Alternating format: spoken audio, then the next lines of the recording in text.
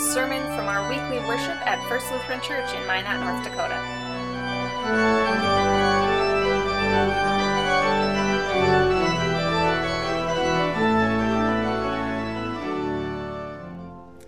The Holy Gospel according to Luke, the 18th chapter.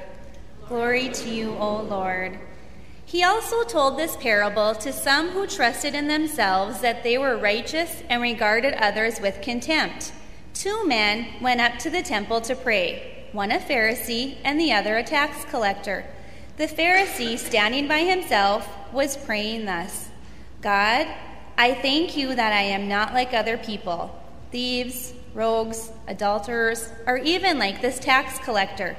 I fast twice a week. I give 1/10 of all my income. But the tax collector, standing far off, would not even look up to heaven, but was beating his breast and saying, God, be merciful to me, a sinner. I tell you, this man went down to his home justified rather than the other. For all who exalt themselves will be humbled, but all who humble themselves will be exalted. The Gospel of the Lord. Praise to you, O Christ.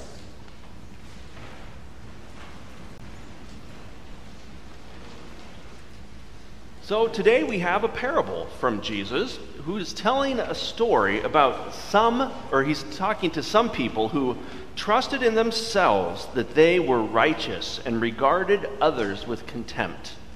So Jesus' audience was people who think they are 100% right and aggressively argued and fought with and frowned upon anyone who they disagreed with. I'm glad we don't have to deal with that kind of thing today anymore, right? Yeah, well, the story goes that there are 2 people in the temple praying. One was a self-righteous religious leader, and the other was a loathsome tax collector who was known as a tax collector as being one who not only financially gained from the Roman oppression, but was also a sellout to his own people. That was the reputation of tax collectors. So a tax collector is not supposed to be the hero of our story, but Jesus, we know, likes to turn our expectations upside down. So, in this story of these 2 people, we have the self-righteous leader who then prays, thank you, God, that I'm not terrible like these other people. You know, those thieves, the greedy, the promiscuous, the Democrats, the Republicans, whatever is opposite to your belief. The tax collector over there, I'm glad I'm not like them. I happen to be righteous. I go to church every Sunday and I give money to the church as well. And then we have the one that is the surprising hero. The other man that this guy is talking about is off in the corner, visibly upset, and he simply said, God, I am not worthy. Show me mercy. And who does Jesus go on then to lift up as the hero of the story? Well, it's not that religious leader, it's the tax collector that received forgiveness, because, as Jesus says, all who exalt themselves will be humbled, and all who humble themselves will be exalted. So, that's our parable for today. I'm so glad that I can clearly see that I am the tax collector in this story, because I am just so darn good at being the best, most humblest person you could imagine, right? I mean, I would like to think that that's me. And I would guess that most of us want to think of ourselves as the hero of the story. We're the tax collector in this parable. I mean, obviously, we're the honest and the repentant person asking God for forgiveness. We don't like to think of ourselves as self-righteous. We just know that we happen to be right, and that everyone who disagrees with us is either a woke snowflake or a fascist dictator bigot, right? I mean, clearly, right? Isn't that how it is? We hurl lots of other colorful and insulting adjectives at each other constantly as well. Let me grab something. Don't go anywhere. I'm not leaving, I promise.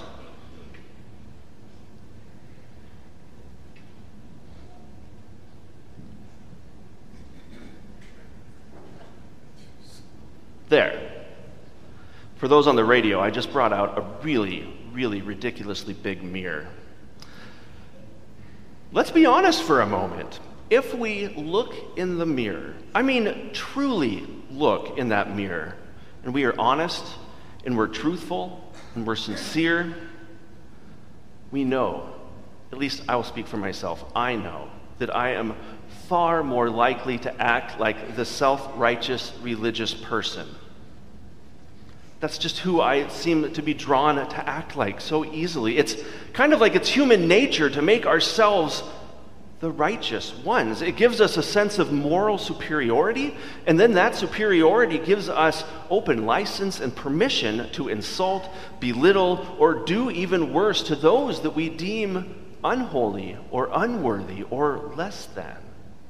When we think of ourselves as clearly the morally upright and righteous one, we almost feel obligated to shun and cast out and belittle those that we disagree with. And if you think I'm talking about your liberal or conservative views, yes, both of those are true. I'm talking to all of us here. The self-righteous language coming from all sides is so overwhelming. And many Christians are just as guilty of doing this today as they have been throughout our 2,000-year existence. The church itself must honestly look in this mirror as well, because the church does not have a clean or innocent history, from supporting slavery and racial segregation to excluding women from voting and even serving as clergy, along with ostracizing the LGBTQIA+ community, using the doctrine of discovery as a theological means for colonizers to just take over people's lands and steal from indigenous people all over the world. In all of these cases and so much more, the church, we as the church, have been the self-righteous religious leader reminding God how holy we are and how less than anyone who disagrees with us is. Now, is that to say that the church has done no good? Of course not.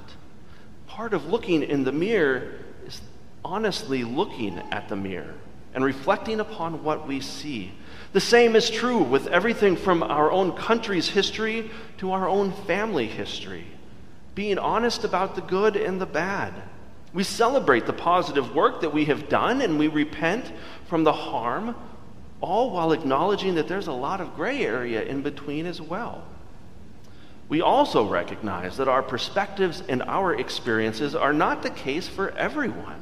The impacts have varied for different people, depending upon our skin color or gender or language or culture or other religion or sexuality and so much more. We all have had different experiences, not just with the church, but with historical events as well. And looking in the mirror should be done in that same honest way, both for institutions, groups of people, but also in our own lives as well. And the whole time we do that honest reflection, we must guard against that siren call of proclaiming ourselves the pure and the righteous ones. As that arrogant religious leader in the parable illustrates, it is so much easier to point that finger, to name call, to blame the others, whoever that is, for whatever we feel is wrong, rather than honestly looking in the mirror to see our own shortcomings and our own participation in systems and ways that cause harm to others.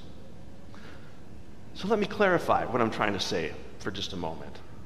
I believe Jesus is calling on everyone who follows him to guard against the arrogant, self-righteous views that are so easy for us, like this religious person in the parable, and is calling us to repent, to take an honest look in the mirror at our lives, by extension, the church's life, and to then humble ourselves.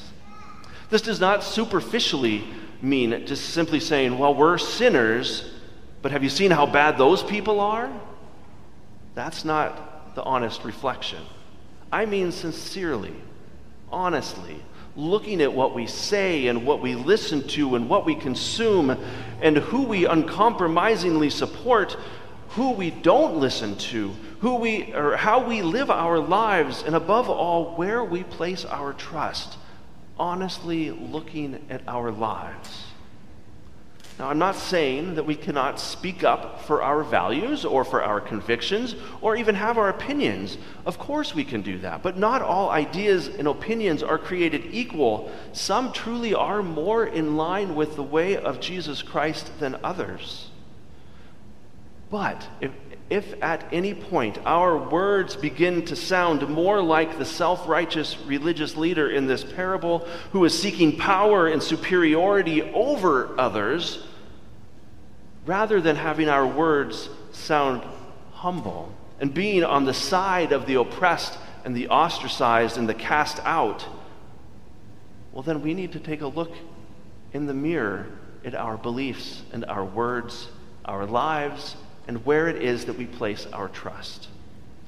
Because when we do this, when we really, truly do this, when we look in the mirror at ourselves as a church and as individuals, when we are honest and we repent and we live genuinely and sincerely, we then begin to discover the abundant life that Christ talks about. This life of freedom, of being set free. Because the truth will set us free. Being honest will set us free. So when we take Jesus' call to live humbly and we seriously look in that mirror, we realize that faith is trusting in the steadfast love and faithfulness of God. We don't trust in the person staring back at us in that mirror. Like the religious leader from the parable, we don't trust in ourselves as he did, but rather through faith, we trust the God who gives us forgiveness, shows us mercy, and gives us freedom through Christ. So let me close with the famous quote that goes something like this. I know two things for sure. One, there is a God. Two, I am not it. May we live like that today and always. May we look in the mirror honestly and reflect on what we see. May we repent where we need to, give thanks to God where we need to, and may we follow Jesus always, remembering that we are not God and that we are definitely not God. Thanks be to God. Amen.